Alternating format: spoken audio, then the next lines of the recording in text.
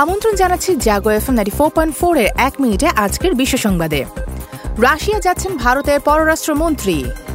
যুক্তরাষ্ট্রের মধ্যবর্তী নির্বাচন, জো বাইডেনের সামনে অগ্নি পরীক্ষা। রিপাবলিকানদের পক্ষে ভোট চাইলেন ইলন মাস্ক। রাশিয়া ইউক্রেন যুদ্ধ, মস্কোর সঙ্গে গোপন বৈঠকে ওয়াশিংটন। যুক্তরাষ্ট্রের মধ্যবর্তী নির্বাচনে সহিংসতার শঙ্কা।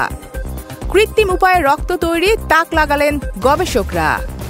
সিরিয়ায় সরকারি বাহিনীর রকেট হামলায় নারী শিশুসহ নিহত 9। মিয়ানমারে জান্তার অধীনে নির্বাচন প্রত্যাখ্যানের আহ্বান এনইউজির।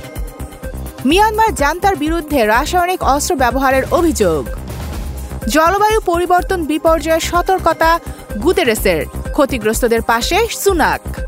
প্রতিপক্ষকে নির্দয় জবাব দেওয়ার হুমকি উত্তর কোরিয়ার।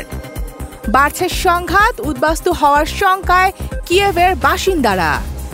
1 মিনিটে আজকের বিশ্ব সংবাদ এ পর্যন্তই। সবাইকে শুভেচ্ছা।